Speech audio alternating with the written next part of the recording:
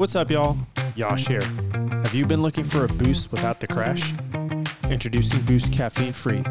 Our natural formula includes ingredients like green tea to give you the energy to power throughout your entire day. The best part? It's caffeine free, so you can enjoy it any time of the day without disrupting your sleep.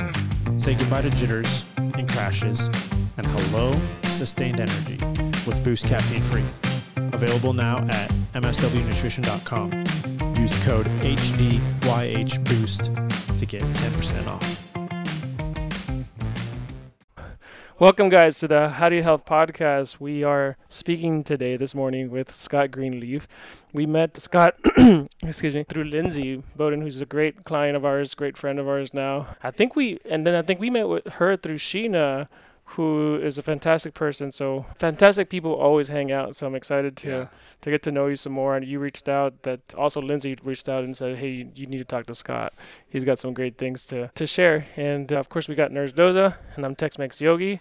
We're going to get into some vitamins as well. And we're leading up to the festival, so I'm excited about that. But Scott, you want to give a brief introduction to who you are to the listeners, please? Yeah, sure. I have been teaching a breath work that is a method of decalcifying your pineal gland, and it works by pulling energy up from your lower third energy centers and moving the cerebrospinal fluid up. And when these charged particles hit the brain, that gland, it opens up and it releases DMT, and it can lead to mystical experiences and out-of-body experiences. And my hit rate has gotten really good with the people that I teach, and it's amping up a lot, and I'm really excited about the changes that I'm seeing. Hell yeah, that's really exciting to get into that. Yeah. So when we were talking right before we started, we were talking about the pineal gland. What is the pineal gland? Okay, so the pineal gland is our third eye. It really should be called the first eye, because that's where you have your inner vision. So the pineal gland, I'll describe and explain the biology and some of the science behind it. So the gland is the seat of your consciousness, right? If you close your eyes, it's right behind it's in the back of your throat, in the back of your head. It's where your awareness sits, the witness, the observer, the real you. That's where you are. Some have called it the monad and monad theory. It's just this spot where I'm not in my right wrist. That's not where my awareness of the observer is. The witness is right in the middle of my brain, right? Like most everyone. And it's your pineal gland. The pineal gland has these crystals around it. If you look at it under a microscope, they're calcium carbonate crystals, and they're stacked on top of each other, and they're in these rhombohedron shapes. So those crystals, they vibrate, and they actually have piezoelectric effects. What does that mean? So piezoelectric effects in terms of if you polarize it and you put some energy on it, a mechanical stress, for instance, you can flex your limbic brain and the muscles with your intrinsic muscles, and you can cause it to vibrate, and it will polarize. And that polarize, you get a positive charge on one end and a negative charge on the other end. So if you have a positive charge on one end, negative charge on the other end, you have a magnet, right? Mm-hmm. When you magnetize and polarize those crystals on the pineal gland, it creates an electric field. And the way that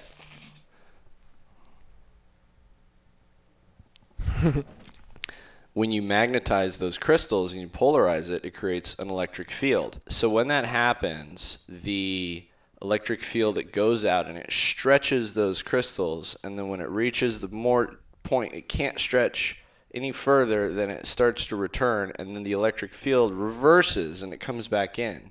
And what happens is those crystals compress, and then they get to the point they can't go more, and then they reverse again. And the actual field, it creates a pressure as it comes back in on itself, and so it starts dinging, ding, ding, and next thing you have a little radio receiver. So it really is a radio receiver to tune into different frequencies. Different dimensions? Yep, other higher dimensions, and it's your inner vision. So the pineal gland is a transducer. What's a transducer? Well, this microphone's a transducer. It changes, it converts energy from one form to another form. So this microphone, or let's take a TV antenna, it's transducing radio frequencies into images and pictures. So the pineal gland does the exact same thing. It transduces electromagnetic frequencies into images and pictures, and that's when the doorway and the gateway opens to having these mystical experiences. Does that make sense? I have so many questions. You with me? Because I studied Joe Dispenza in a lot of my meditations, and you explained it at least better than I remember reading it, but I do remember what you're explaining. And that is a meditation for me, that when I've done it, when I've tried to engage my pineal gland like that it takes me 45 minutes to an hour and 45 minutes. Sometimes it maybe even up to 3 hours. Or one time that I was just so determined, I was like, I have to, then I'm just going to get lost. And then when I finally finished, it was like fantastic. So my first question is, can you speed up the process? Yes you can. Yeah. So there's a technique that I've created as an amalgamation of a bunch of different other techniques that I've learned that people have taught me. Joe has a good way of doing it. This is different, and you can definitely speed it up. I can basically take someone from 0 to hitting it in probably 15-20 minutes if they've done some breath work before. If they've never done it, I'll teach it to them in an hour. They'll hit it a couple times by the time we're done, and then now they know how to do it as long as they keep practicing. So yes, you can speed it up. Hell yeah. That's my first question. But see, now I have an interesting, I just got a new tattoo and it's got the Eye of Horus on there, right? Oh yeah. Like the Eye of Horus, and I've always found it at least when I found out that the pineal gland's like really like in the back center of your head, right? Mm-hmm. But they always talk about, and that's like your third eye, or like you mentioned, your first eye, but they always pointed it to here. Right to the front. The bindi, like in Indian culture, they put. But that's just where like the tip of it, right? If I look at the Eye of Horus, that's where like the top eyebrows at. Yeah. So the pituitary gland is actually, it's a little bit above. So that's more. It's the one back here. But when I close my eyes, it's actually sort of right in the middle, like the bridge of my nose. If I go straight back, but I think here is just symbolic. Yeah. Yeah. Yeah, but it's because I do feel it back here. I don't know if you've ever noticed that before, but people always talk about, my third eye. And when I started, I was like, there's some people that are talking about it that I can tell, or at least I'm assuming that they're very tuned in. I was like, but that's not where the pineal gland, or that's not where the third eye really is. Like, all right, so just optic neurology will say that you'll have a vision come in, and sometimes, and most of the time, it's actually upside down when it's get converted into the back of the head, which is the occiput. So the occiput is actually going to be the first place that you even see visuals. So like, when people look at the third eye in the front of their forehead, it's like a telescope. That's all it is. That's essentially what it is, right? Because the occiput back there is going to be what interprets information to the back of the brain, and from there, then it starts dispersing, I guess, what the reaction is going to be, or the response, right? Depending, that's the contraction you're talking about, right? Yeah.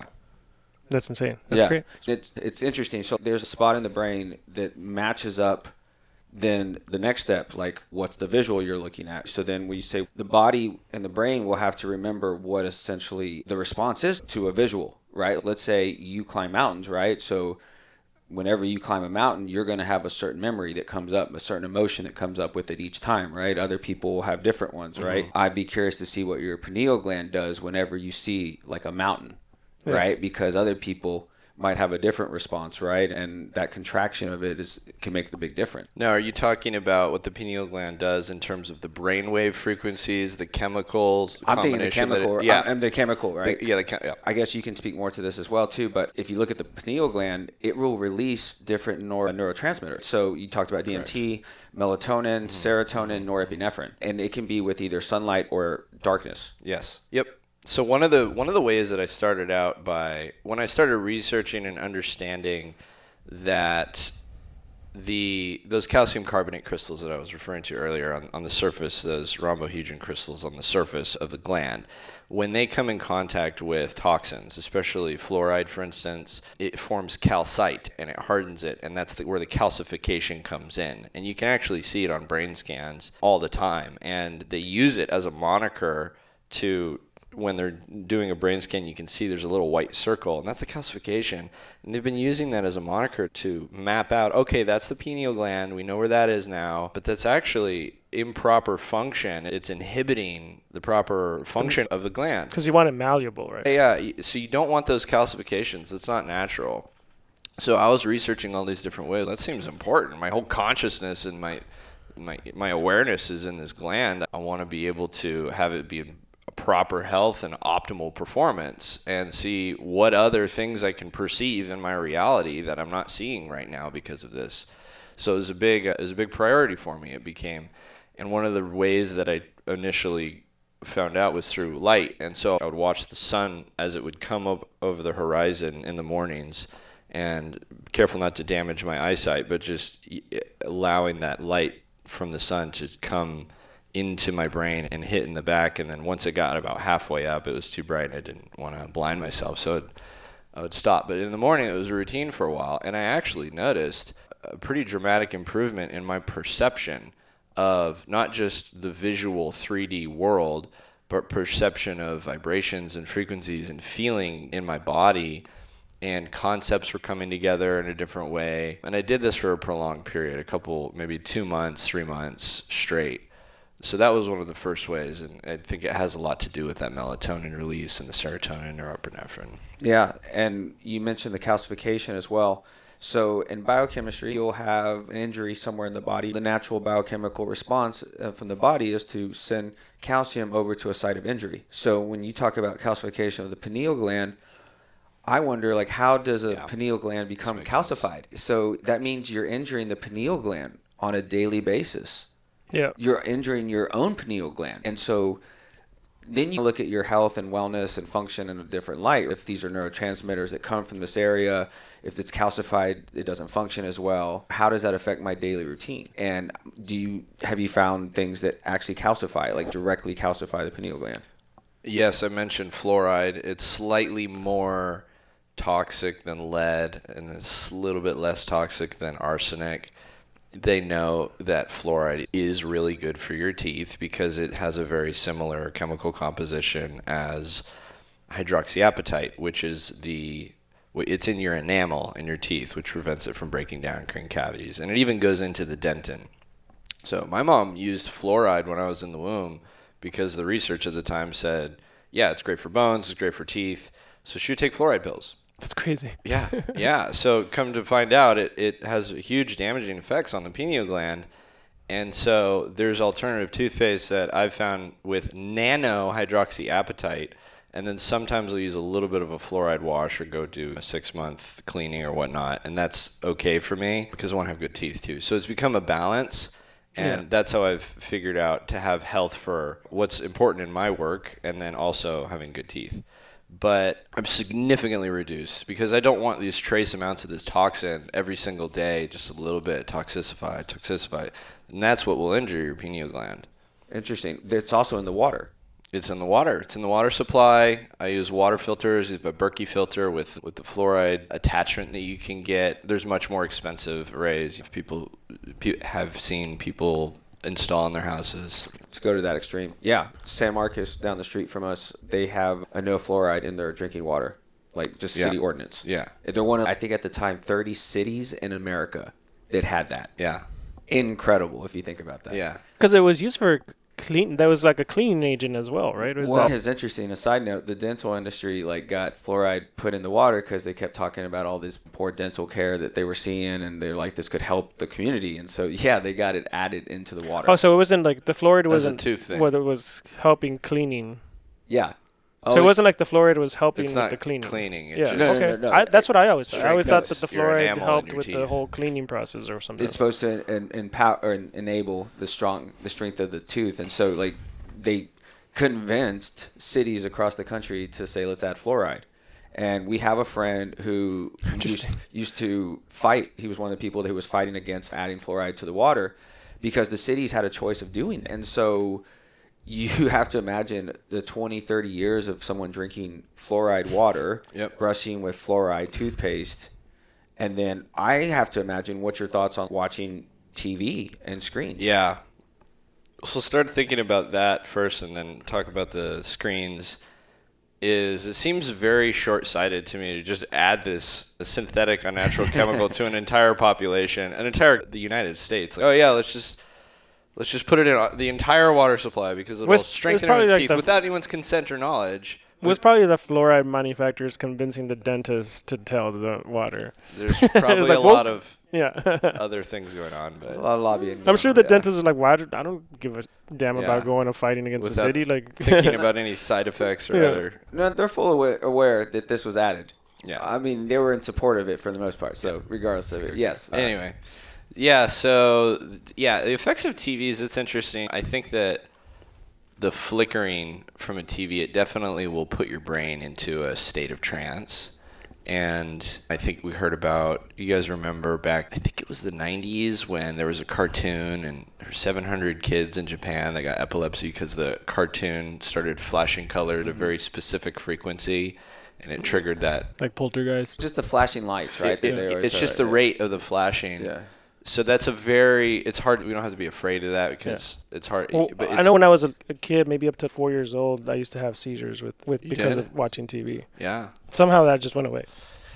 Yeah, so there's definitely, depending on the frequency of the flickering on the TV, typically it'll just put you into a more relaxed state of trance and it'll slow. So right now, just so everybody knows, we'll review the different brain frequencies. So right now, we're operating at just normal level. We're at beta. When we get agitated and stressed, it goes into high beta. Below beta is alpha, and that's a little bit more of receiving, of learning, and you're just soaking up information, but you're still awake. And then when you go one below that, it's theta.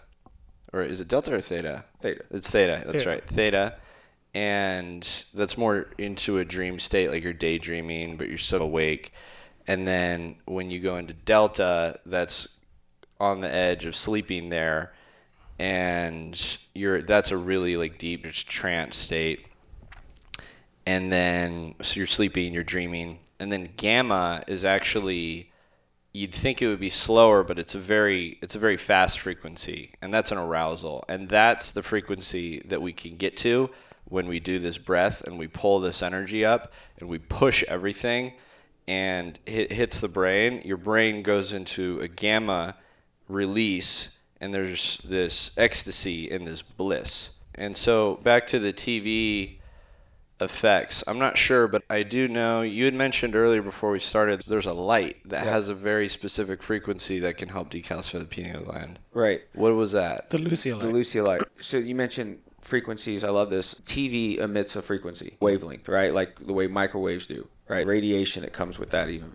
But the frequency you get from like the sunlight and the wavelength from the sunlight is very important for the body. Like you mentioned, like you were just looking at sunrises and watching sunsets, like you will be healthier, right? Because you're getting solar charged energy and it does something different to your body.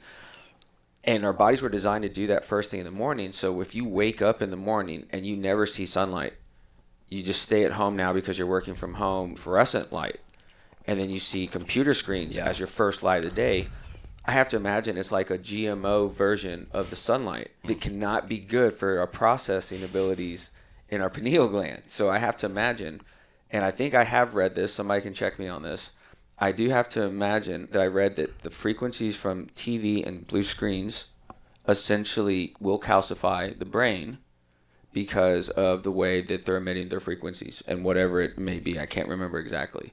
Yeah, and you would imagine that the higher the definition, like the crazier that wavelength might be, right? Because it has to be smaller pixels and smaller. I don't know. It's stimulating, right? Like if it's nighttime, you're not supposed to be stimulating your body right now. Yeah, especially the blue light on. To think about that, I want to look into that more because I hadn't really known specifically and I haven't really asked that question to myself and felt intuitively if that was true or not. So I'll have to sit down and calm down, meditate, and ask myself and see. And probably already know the answer is yeah. Yeah. But we're on our phones and we're looking at screens all day, every day now today in society. So the phone thing, I turn the blue light down. There's a red filter you can do at night, and so it doesn't release melatonin, which will mess up your circadian rhythm, which affects all the rest of your health. So that's a really important point. Yeah, yeah. And since you're bringing up the phones, we talk about all the time. So if you have your phone next to your bed, Yeah. the EMFs will disrupt melatonin synthesis. So when the sunlight is going down and then it's darkness, now your pineal gland can release melatonin. If it's calcified, I imagine it's probably not going to. So automatically your deep sleep possibility has been compromised. Like your chances of getting to deep REM sleep and then deep, and that's what you're talking about. You won't get there. Parasympathetic, And then you leave the lights on. And I know there's some people do this that say, I have all the lights on, I have my computer screen open, or I'm looking at my phone, I have the TV in the background, it's 9 p.m., it's 10 p.m., and then they're eating at the same time. Yeah.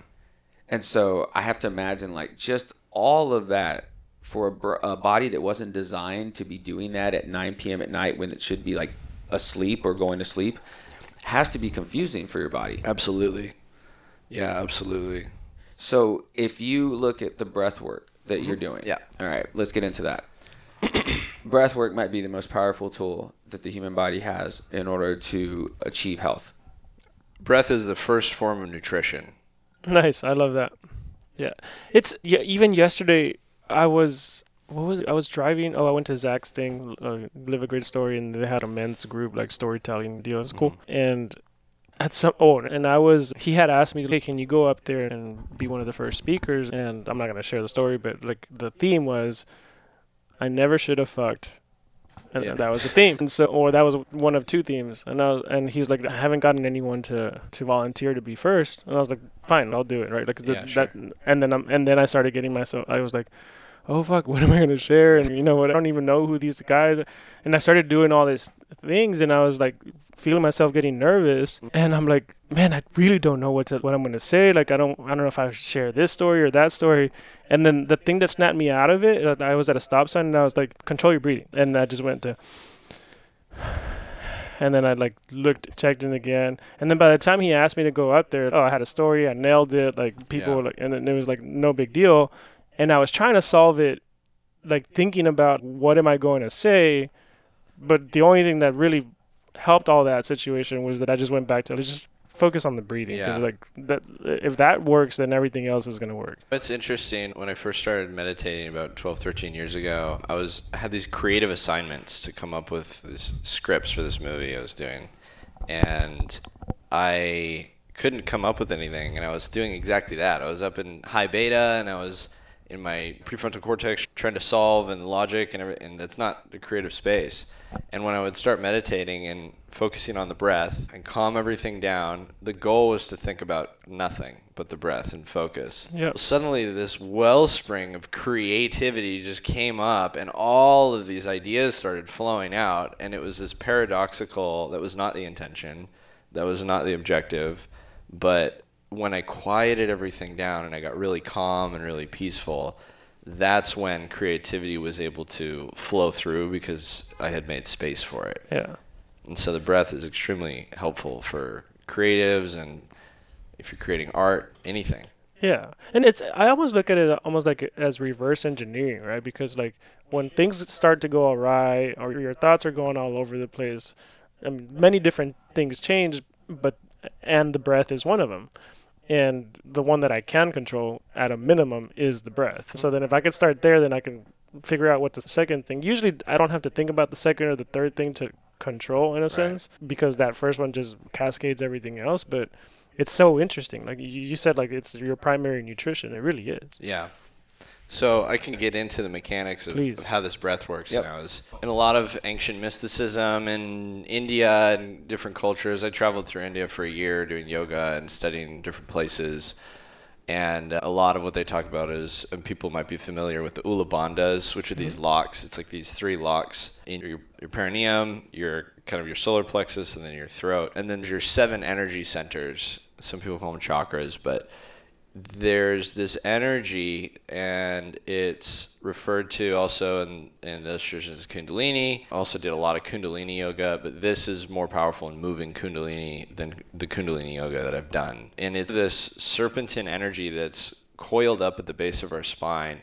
And when we consciously, actively move it, it goes and it clears out those energy centers. So what is actually happening is it's the staff of the caduceus that you see on ambulances, hospitals. That's the symbol for health with the wings coming out of it and the 2 snakes. Yep. That is exactly what this is.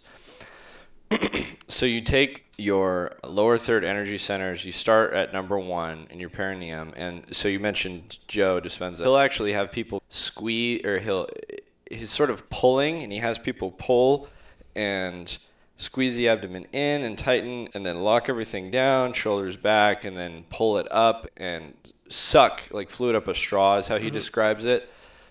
And that works, and it is effective. And what I've developed is different. You're actually pushing, and I think the reason a guy who's as big as Joe might not do this is because when you do this one right, you will leave your body. And I have people, you can see Sure. it. They just go limp and they leave their body. They have an out-of-body experience, and then they come back into their body. Whoa, what the heck was that? And something's changed. They came back into a new body that's healthier. They've cleared out a ton from their spinal column, and there's a change that's happened. If you're in a massive audience and you're having people falling out of their chairs left and right, that can create actually people hitting their heads and stuff. So I think that's why it's better to have this done with sort of supervision and with a comfortable space. This would be fine here. You have couches, you have pillows or something, so that you can just flop back without having to be concerned. Because I have done the breath before so hard that I hit my head on the ground because I was in a chair and I just fell out of my chair. So it's just important to have that precaution. I think that when I've tried Joe Dispenza's version, I find that it takes a lot of concentrations, and I keep going back to, am I squeezing that? Am I doing that? Like, it's a lot of that. Then that's why it takes a while before I can, like, be doing those things, but not be aware that I'm doing those things. With newcomers also, I've actually started priming with Wim Hof because that gets people into their body. You're just doing 30.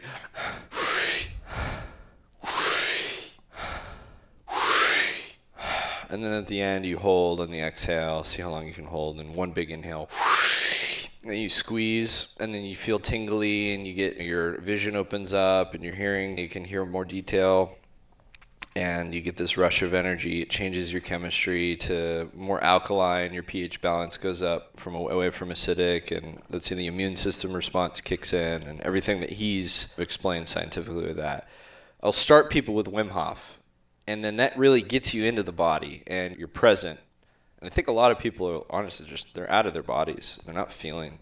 And a lot of people don't know where their energy centers are. A lot of people, even who are on a level, don't know exactly where their pineal gland is because they haven't sat down and closed their eyes and focused and found it, fished around in their brain and figured out, like, where is the pineal gland?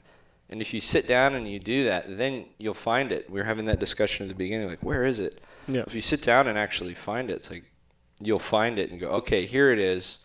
But you won't know until you do that. But so if you want, I could just teach you the breath right now. Let's do it. Okay, let's go. All right. So I would actually, Baldo, I'm gonna sit on the floor. yeah. It's best because I just don't want you to fall from side to side. Down, like right here. Yeah. So let me bring this here a little bit. What do you do for work? So the way this will work is I'll teach the first part. So we have our 7 energy centers. Okay. And we're going to flex each of those muscles. And we'll go up one by one. And at the end, we'll combine everything and we'll create it into one motion. Okay. Okay. And then I might do one sort of demonstration. And then you guys can copy what I did. Okay. So the first part is you're going to find your perineum. And that's the muscles that we use for... Did that stop? It's good. You're Okay. fine. For elimination and intercourse. So you just, instead of pulling and tightening as if you were doing a Kegel, you actually push.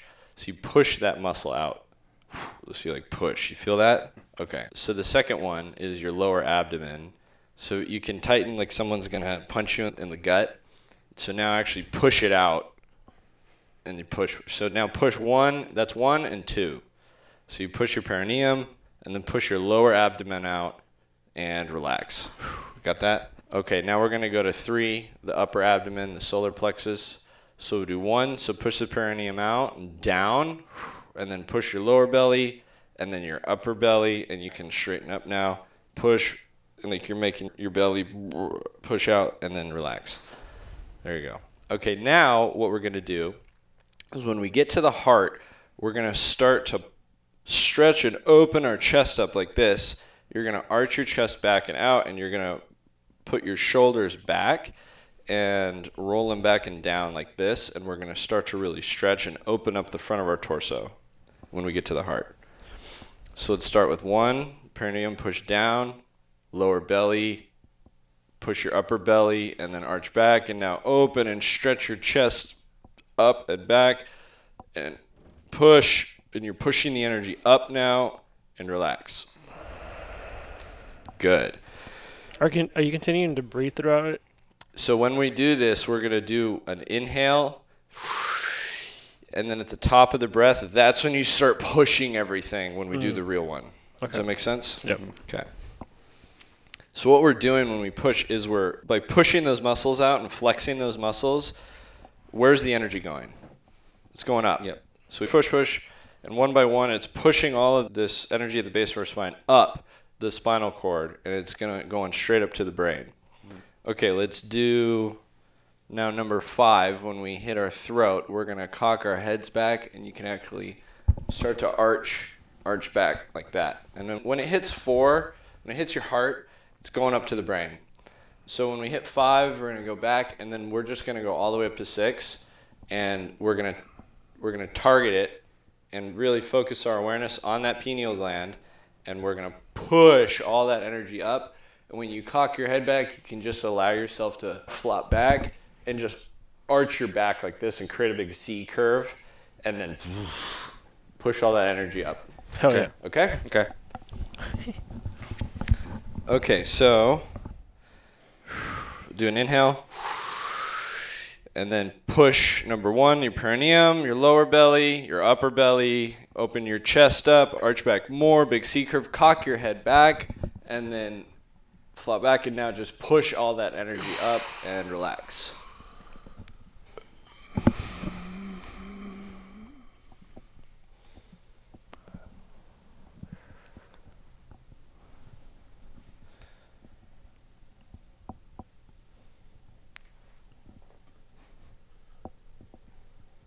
Beautiful.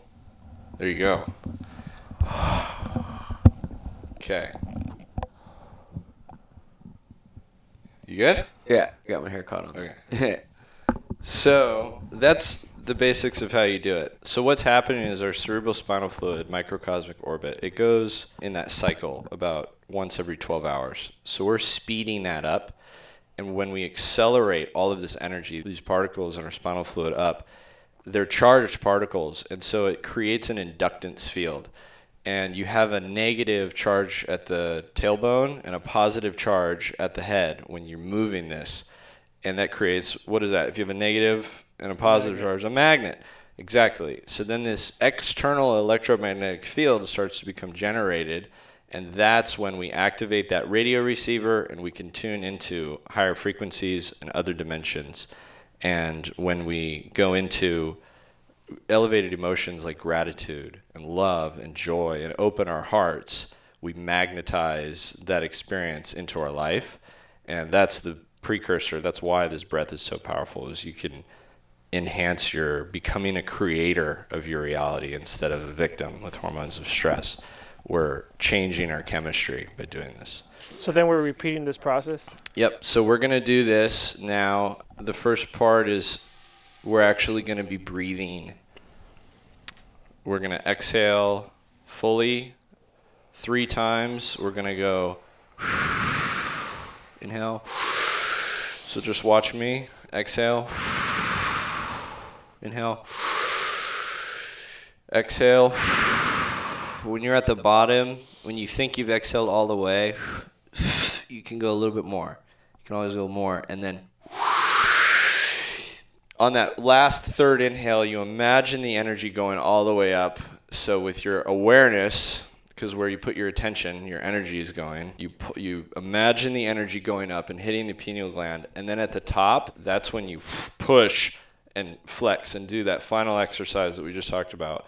And push it all the way up, flex, flop back. And when you cock your head back, what happens is you slow down circulation in the carotid arteries back here, and it opens up and dilates the jugular veins. So that's what creates the more movement up the front. Okay. So we're going to do the full sequence now. You guys ready? Yes.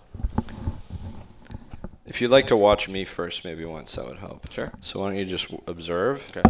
and then you can see how it's done. And then, yeah.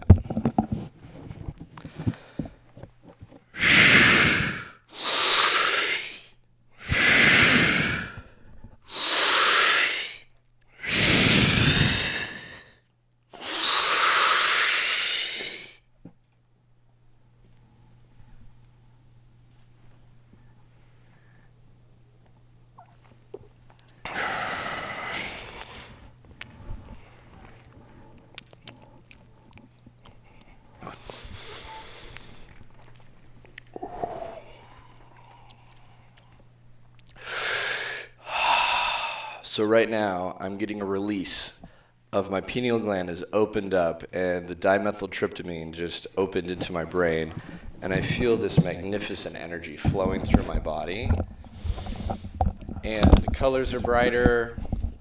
My vision is more acute. My hearing is more sensitive.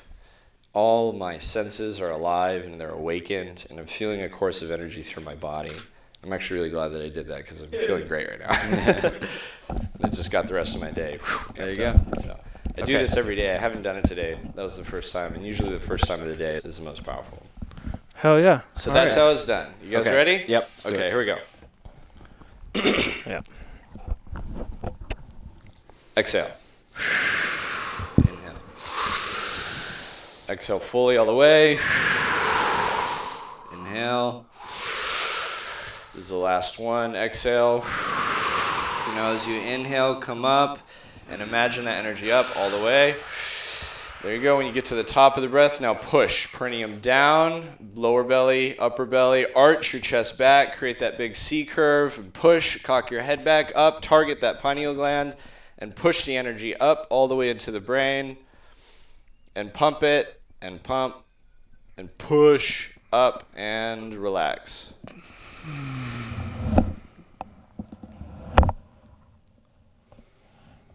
Feel that. That feels nice. Yeah. Yeah. That was very relaxing. There's a lot of energy. Yeah, you feel that? Yeah. Yeah. Now, when you take the Oh, I breath can- back in again, you can feel it going through your arms. Yeah. Yeah. Interesting. Okay, I can see how I can get into this. So if I'm doing this 3 or 4 times, like I can see how that process is sped up 'Cause that I was talking about earlier, because it's a lot less concentration than what I try to practice. Yeah. With what Joe Dispenza's version is a lot of just it's internal, so internal, like not. This is very physical, and I feel that. But I imagine if you did the several times in a row, that it intensifies It and does. it builds. Yeah, and if you hit it, you'll know. Yeah. So I can tell you, you didn't hit it. When you Right. do, you'll leave your of course. body and you'll come back. Oh no, but this It's the there's this exact same process. like this Yeah, yeah. like this heaviness too at the back of your head. Even when I was coming back down, it just felt heavier and heavier. It's almost like all this energy was centered here, and then Yep. so I can see that if I'm doing that over and over again, this is gonna Yeah. those. Yeah. Yeah, you're polarizing that. And so when that increased polarization, that strengthens the electromagnet. And you're creating a larger field. So your aura is actually amplifying when you do this. And it's creating the standing wave. So you're sending the electrical signal out, and the magnetic part is pulling it in. And when you have those two waves interfering constructively and destructively, it creates a standing wave. And all matter is it's standing waves. That's what it is. Yeah. It's just a very dense, low frequency of standing waves. So by doing that, ultimately, the frequencies that you tune into, it creates a reality. And it's incredible to watch the universe respond to your intentions after you do this. So when you're doing this, the rhythm is the important part, right? Because Yeah. it's not like a stutter step, right? Because essentially then there's like a flow of like you targeting the pineal and then the lower and the upper. Perineum. And, yeah, so then you basically will hit a curve. right? Correct. That's essentially why you're doing that curve, right? You're going the opposite way the spinal cord normally goes, right? Like you're undoing it and stretching it like you're saying to where now you can have the the flow of the cerebral spinal fluid, I guess, now going upwards and a venous return. So now I have to imagine you're also cleaning out, It is. right, the fluid as well? Yeah, it cleans and clears the cerebral spinal fluid as you do this because it moves it faster. It's not actually reversing the flow. It's in that cycle, and you're accelerating the flow, if that makes sense. Okay. Yeah. Yeah. Interesting. So that push, it creates you when you get better at it, it's a skill set. The more you Yep. practice, the Yep. better you're going to become. And the more natural it's going to become, the more fluid. It's like any sport. It even can become muscle memory in your cerebellum. And if you take a break after you've been doing it for an extended period of time and then come back to it, oh, wow, it's like way better. Yeah. Because your body integrated it. It's like anything, any Yeah. physical activity. Handstands. Yeah, exactly. The goal is to get it into one fluid motion. Yep. And so you just, and so that's the way that you start in the beginning. And then I've gotten to the point where I don't actually breathe, go down, but I'll actually just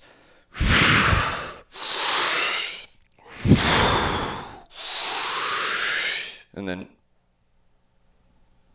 push it up, and then I'll get an activation. And when I open my eyes and I keep my eyes open, you can start to see energy in this way that's I've never seen energy before like this.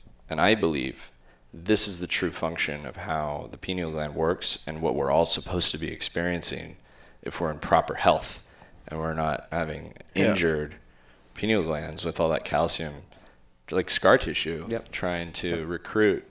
Yeah. I'm wondering if you're not even seeing with your eyes, because the eyes are designed for, they're only able to receive a certain frequency, right? You couldn't see like x-rays or whatever, but Right. you could probably tune into it some other way. With the mind, the inner vision, I can perceive. Yeah, even dreaming is way more visual than your eyes. Your eyes aren't open when you're dreaming, but you're having an entire experience in a world that doesn't exist in this realm. Yeah. But I have met entities and beings from other frequencies when I've gotten to this level and I'm on a really high frequency and I've done the breath enough and I can perceive, it's extrasensory perception, and I have interacted with higher dimensional beings. I don't know how else to say it. Yeah. And it's hard to believe until you have the experience, and then there's no going back. Yeah. You can't like unsee you can't that. undo that. That's Wow. insane. Yeah. The higher frequency is the key. Yeah. That's why the talk about the third eye and the pineal gland is that it essentially is going to unlock your capability to say you'll see things you've never thought possible. Yeah. And it's important to stay in love the whole time, because when you open your heart and you have love for yourself and you fall in love with life, that's how you're really raising your frequency. And this can't be done without that open-hearted, Yeah. elevated emotions. Before we start, we still got some time, but before we start going through the process of wrapping up, get into what DMT is. That's something that people hear about it all the time, and they talk to us about it all the time, but it's just because they've read somewhere. Sure. Or what is it? Why is it important? So dimethyltryptamine there's I think a documentary called The Spirit Molecule. It has a really short half-life, and it's produced endogenously in the brain. And it's the active ingredient in ayahuasca. They can isolate it, and you can smoke it or you can vaporize it and go have a psychedelic experience that way. I'm a purist where I like the idea of the light or these other things, but what I like more is being able to achieve those states and get to those states within myself, just without anything external, and be independent. I'm a radical independent person. So the dimethyltryptamine is created in your brain when you're born and when you die. So it seems to be this sort of gateway for life, like coming in and going out is apparently like, why would it have this function of being released in high doses and high amounts in those two moments? And it's the same for other living or other life forms, mammals, like plants or anything? I don't know about plants. Yeah, but mammals? I believe so. I only know mainly humans. Yeah. I can only speak to that, but I would assume. Yeah, I have think to I look heard into it. something then, so I was just trying to confirm that. But So you release this when you're born and when you're dying, okay? And what happens if you release it in between that? I can only speak from experience. Like what I've experienced Exactly. is this other realm of consciousness that seems more real than this reality. That's the best way that I can describe it. And is a lot of energy, and that's when you really realize that you are the creator of your reality. And there's a delay here in this world because the body, for instance, it will respond to your thoughts and emotions and then create hardware patterns with different chemical pathways, and that takes time. Yep. And so if you want to change your life, if you want to change yourself, you have to reprogram your body, and that can take time. But in that realm, things are instantaneous. Yeah. I don't know if you want to call it the spirit world or the astral world or I like Astroworld. yeah, both. It's so real, but it just responds to your thoughts and your emotions, and things just Yeah, it's like, what's that movie of that title? Everything, Everywhere, All at Once. yeah. Yeah, and that, because that's also been my experience when I've gotten into deep, like you've done it too, with like manifestation stages where we're just gonna do this and just trust it. And when you were first learning some of that stuff, you're just like, what the fuck? And then it becomes such a if anything, it becomes a thing. Why aren't we manifesting this? Like, where are we blocking ourselves? Because this is a truth. Right. So that's not the frequency of being able to manifest. And I fall into all the time of, why hasn't it happened yet? That's not the guy that has whatever it is that you're manifesting. Like, that's not the frequency that they're on. Yeah. They're on the frequency of, this is, I am. Yeah. And so it's getting out of the why hasn't it happened yet, which is in lack and in separation, into the abundance of the embodiment of it. Yeah, this is what you taught me. So one of the interesting thing was when you start a business, cash is king, right? Yeah. So like when you're starting off, there were times when you're like, where's the cash? Yeah. So you just have to believe It's there. that it's there. Yeah. And so It's not my bank account, but it's mine. yeah, but that's the thing is that he showed me, like, you have to visualize that you see the numbers in your head. Yeah. Because otherwise it won't happen. Yes. And I was like, what do you mean? You literally, what is the number figure that you need in your mind right now to see in the bank account? And Yeah. I was like, boom, exact numbers. Okay, that's what you want in there. Yeah. Now, when I would be like, okay, whatever, this is like, all right, this is going to happen. So what we would do was there were certain days we'd have to hit a certain number, like quota or whatever he'd say. And there were times, I don't know how we're going to do it. I don't know. And he just picture the number in your head that we need. And there was like at least 10 times in the first 2 years that we had the same number in our head. Uh-huh. And we got it. Like we would look at the end of the day, Sometimes at at the the- last second, and we still like, and I was like, what? Like how did this happen? And it keeps happening over and over again. And so then this is real. This is real. Like I am doing this right now. And you feel like, am I the only one who's doing this? And then what you realize is you see someone in their own world, right? Yeah. Like you get that they're off in their own world. I'm like, yes, they are, obviously, right? We're either in it or we're in our own world, right? And Yep. that's the truth, Yeah. right? So when people are in their own world, you don't know what their world is at that moment, right? Their frequency. You Yeah. don't know what their thought patterns are. So if you encounter, and I always use this, if you encounter like classical rock and you were trying to do like classical hip hop, you might be like, I don't understand what you're talking about. But then you meet in the middle somewhere, like with Run DMC and Aerosmith. And, then, and next thing you know, I get you. Yeah, your world's sort of blended. Yeah. And that's it. And then you do, like, because you can see, like, more connections from just that after you make that Yeah. connection, right? Yeah, and I think that's what abundance is, like the idea that all my dreams and your dreams can exist simultaneously. But Yeah. Right? Just because mine exists doesn't mean that yours can't exist. but does it exist simultaneously because we accept that it can? Maybe I think that it's more of I think that a lot of times we think about if this happens then all these things can't happen, but that's only because we haven't perceived it or conscious of the fact that but it could also happen this other way, and then that means that the things that I want and you want are existing simultaneously, and that the idea is for me to let it go, because if I Yeah, try to think surrender. about how it is, I'm never gonna. Or I would have thought about it already. That's Was it yesterday? yeah. It's Yeah. like if I try to think about it, like I'm only gonna think about things that I already thought about. So I would have thought about this answer already. So it's not up to me to think about what the actual answer is. That's how I feel about That's it. very Yeah, advanced, yeah. though, to look at that. If Well, you look it's an interesting balance between being intentional, seeing your reality, but then surrendering simultaneously to the details of how it's going to happen, and allowing that infinite intelligent creative force of the entire universe to deliver it to you. It's often in a way that you'd never expect. And Correct. Yeah. in a way that's more perfect than anything that you could have come up with, because it's a higher mind, it's a higher intelligence. I agree completely. That's why I've always asked them about fate.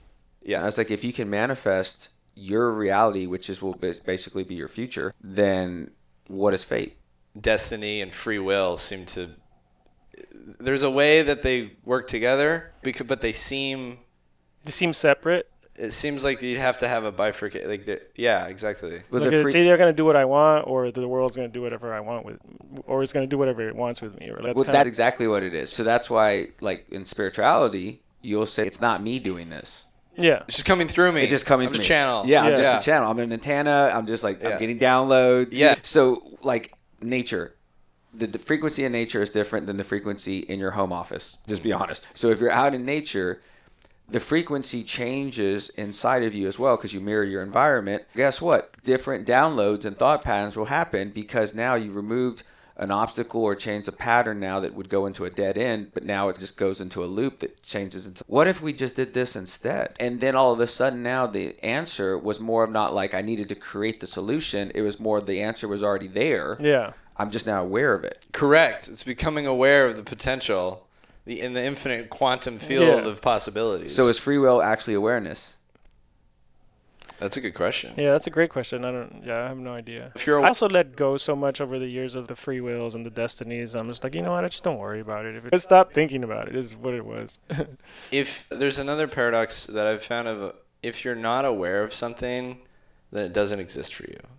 But then also, if you're ignorant of it, it's to be dominated by it. If there's something that's happening that you're not even aware it's happening. So to have more awareness is important, but then to be specific about tuning into the potentials of that you want to be aware of, that you want in your life, and putting your energy into those places and not dwelling on the past and, oh, this happened No. It's what future do I want to create, and what do I want to really become aware of? Because where you put your attention is where you put your energy, and that's what you're going to get more of in your life. It's how teleological. It's inherently in and of itself. What you pay attention to is what you're experiencing. But that's the word, the experience, right? Because what we've looked at now is, all right, so we took the tour earlier. Yeah.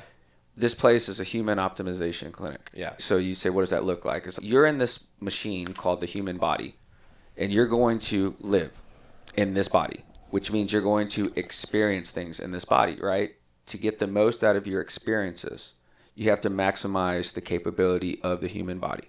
That's really how we look at it. So the term optimization means that everything is being maximized to its full extent and its possibilities. And that's how I look at it, because when it comes to health and wellness, it's not as simple as giving someone a pill.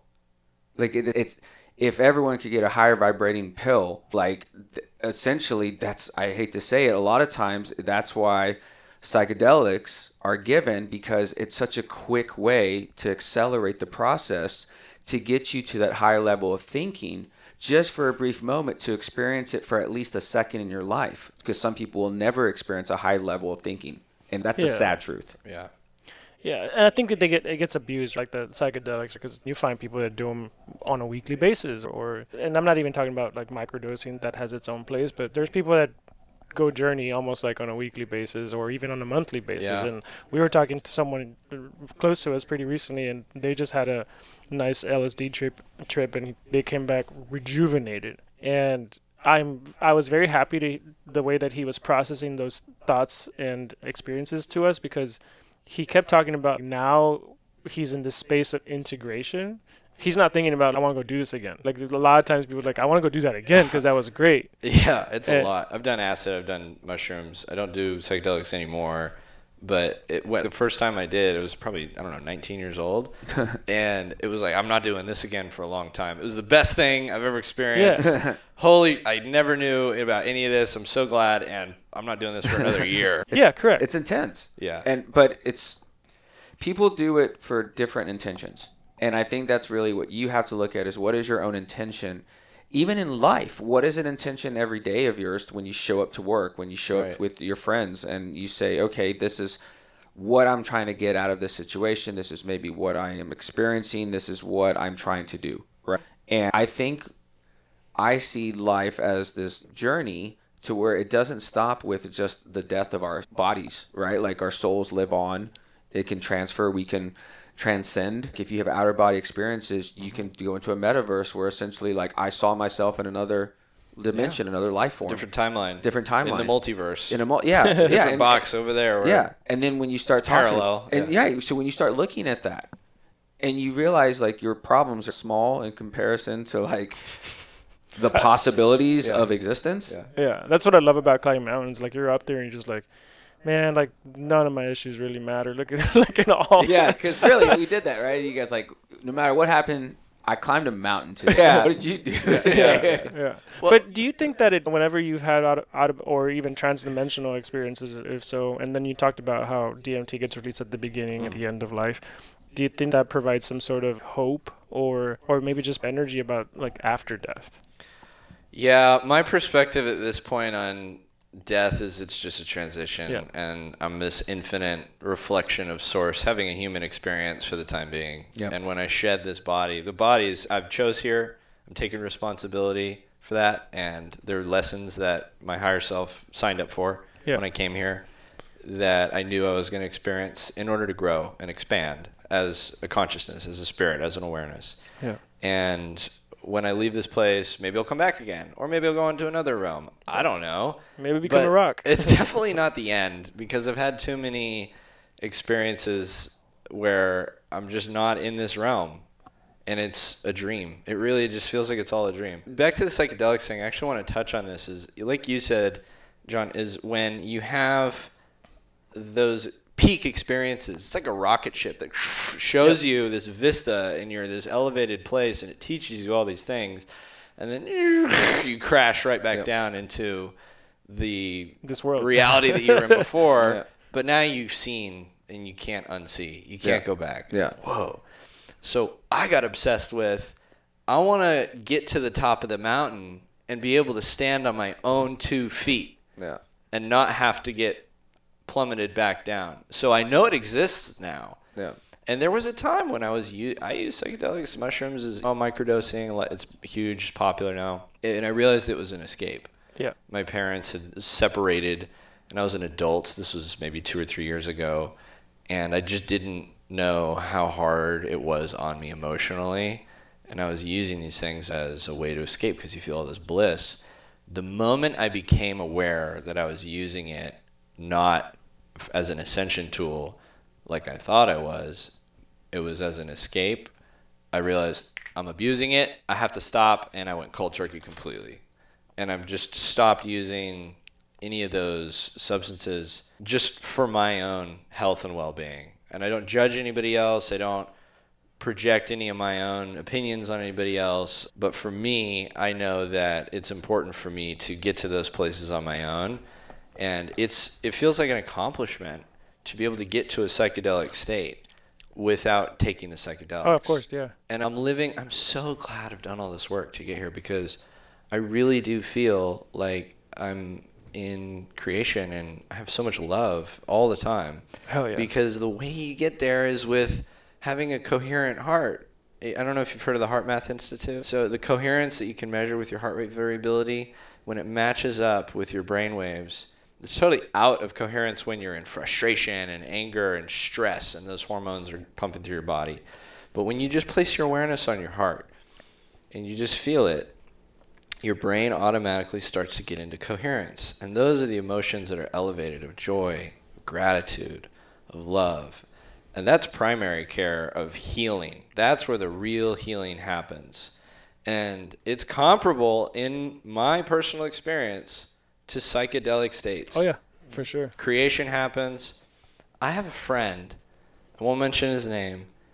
He focused on, talk about manifesting, $2 million for a couple months. I think it was almost a year. But he would just feel in his heart, he would get into practicing heart coherence. This is all he did. And he felt as if he had $2 million, and he just gave himself that experience as if it was already real. And $2 million dropped into his fucking lap, and he got $2 million. And the story it's not even really important how it happened. It was this like gentleman's bet with this crypto guy in Puerto Rico. He happened to be doing body work on, and suddenly his crypto went up, and they had a bet that during the 2-hour session, if it went up, he could get the difference because it's been stable for months. He didn't think it was going to change. It went from 9 cents to 27 cents in that 2 hours. It spiked and jumped up, and the guy had a lot of money in there. And it was $5 million. So he gave half of it to his friend and kept the other half. And That's awesome. He changed my perspective completely on money, on finance. Because if you try to figure out, like, how am I going to get $2 million, you're going to start thinking, I got to go start this business. Exactly. And, like, I got to do this and that. So I'm hanging out with my buddy and going, my old paradigm that my parents taught me, you got to work hard, you got to go to school, you got to get an education, and you know, no free lunch, money doesn't grow on trees, all those self-limiting beliefs. Yeah. And I'm hanging out with this guy going, I got it all wrong. I got to change something. Yeah, but I think intention is also huge because doing that, and then he's probably still working his ass off, or like he still works, but it's frequency. Yeah, it's coherence. He was like channeled in, right? Like he was like, my mission today is to manifest this $2 million. Yeah, right. Yeah. That's awesome. So somebody try that at home every day, right? That's the number one thing. Yeah. I always tell people, man, I just show up and shit happens. Yeah. I have a question for you I have two questions for you. I'll start with the first one that, like, I think you asked me once before. Like, what is grace to you? What is grace? Yes. I think grace is a mastery of being able to hold that place in strength during adversity. In the face of adversity. So I think somebody said to me the other day, and I've heard this before, but I really, this is, if you think you're enlightened, go hang out with your parents or go hang out with your direct family because they're the ones that have the deepest triggers of activating those old wounds and those old traumas. So I think grace is being able to face adversity and still maintain that state of coherence, of infinite compassion and love. And we all know that's easier said than done. But if you can accomplish that in every one of those moments, it deserves to be hailed and to be recognized and to be celebrated. And that is what I feel is grace. Nice. I love that. That's a good question. Thanks for asking. That's awesome. I like it. What's yours? Yeah. The grace, you said it best right there, handling strength in front of adversity and being able to do it with dignity. And I think more than anything else, dignity has to be, integrity has to be thrown in there, right? Because you have to, in order to have grace, you have to have a standard already established because you can't really say the person who's a jackass is graceful to begin with. That's just the honest truth. But having maintained integrity, grace will be the assurance that comes from maintaining your strength and your ground and your morals. Hell yeah. What about you? I think I've always defined it as like the way that I practice grace, and the way that I practice grace is that I'll imagine the idea that, like we were talking about how we might transcend into a different form of energy after we pass away, just the idea that like everything's energy and that this energy that this body possesses and this awareness, because there is an infrastructure to be aware through this energy, but this part of energy could easily be in like that can, and that can doesn't have the infrastructure to understand that it, or maybe it does, but that it's a thing in this universe. So for me, it's always been that the way that I practice grace is that idea that I could have easily been like nothing. And the fact that I can experience pain, love, and be aware that I can experience those things, that to me is what grace is, and that's how I practice it. Just the idea that, man. And then when shit goes down, or like I'm in my head about stuff, I'm like, yeah, but you know what? Like I could have easily been a fucking rock, and not been aware that I had this problem. Yeah.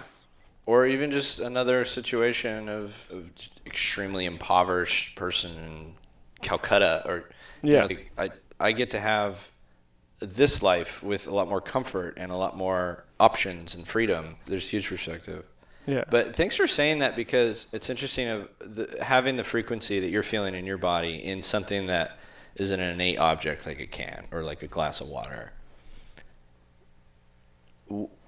Not everyone, but how common is it in the world before we eat to sit down and stop and say, hey, let's give thanks for our food. And people pray in their own ways all around the world. I think it's just a law of the universe. It's an innate knowledge that gratitude and thankfulness is the highest vibration. And when we do that, I'm going to be measuring it actually there's a device, the Sputnik, and there's another one called the Bio. I have a scientist coming 2 weeks from now. We're going to be measuring energy levels in a room as we do the breath and we get into coherence because I want to see the metrics. But I've done it with dowsing already, and you can measure the food or a glass of water when you feel love and you fall in love with that piece of food or that glass of water and you feel thankful for it and you feel that gratitude. Those frequencies change the submolecular composition of the patterns that are in the molecules of the food. And it's not changing the chemistry, but it's just changing the frequency, the oscillations of the molecules. And I can feel the difference in my body. So I've been falling, I send love to my food every time before I eat. And I've been doing it for a long time. And that practice has changed my life tremendously. Because it's also increased my ability to just feel love in general. Yeah. And then it probably becomes more nutritious for you, too. Probably. Yeah. Man, we're at a time limit here, but... Thank you guys so much. Yeah, how do people reach you? How do people find you? What are you promoting right now? Yeah, sure. Right now, I'm just on Instagram, Scott Greenleaf Official. And I'm hosting breathwork sessions in Austin at Casa de Luz. And we also do a healing group about twice a month. So if you go on Instagram, you can just find me there, send me a message, and put you in the other group chats through Telegram, and the schedules are on there. Sweet. Yeah. Awesome. Thanks for coming, man. Thank you guys so much for having me. Yeah, of course.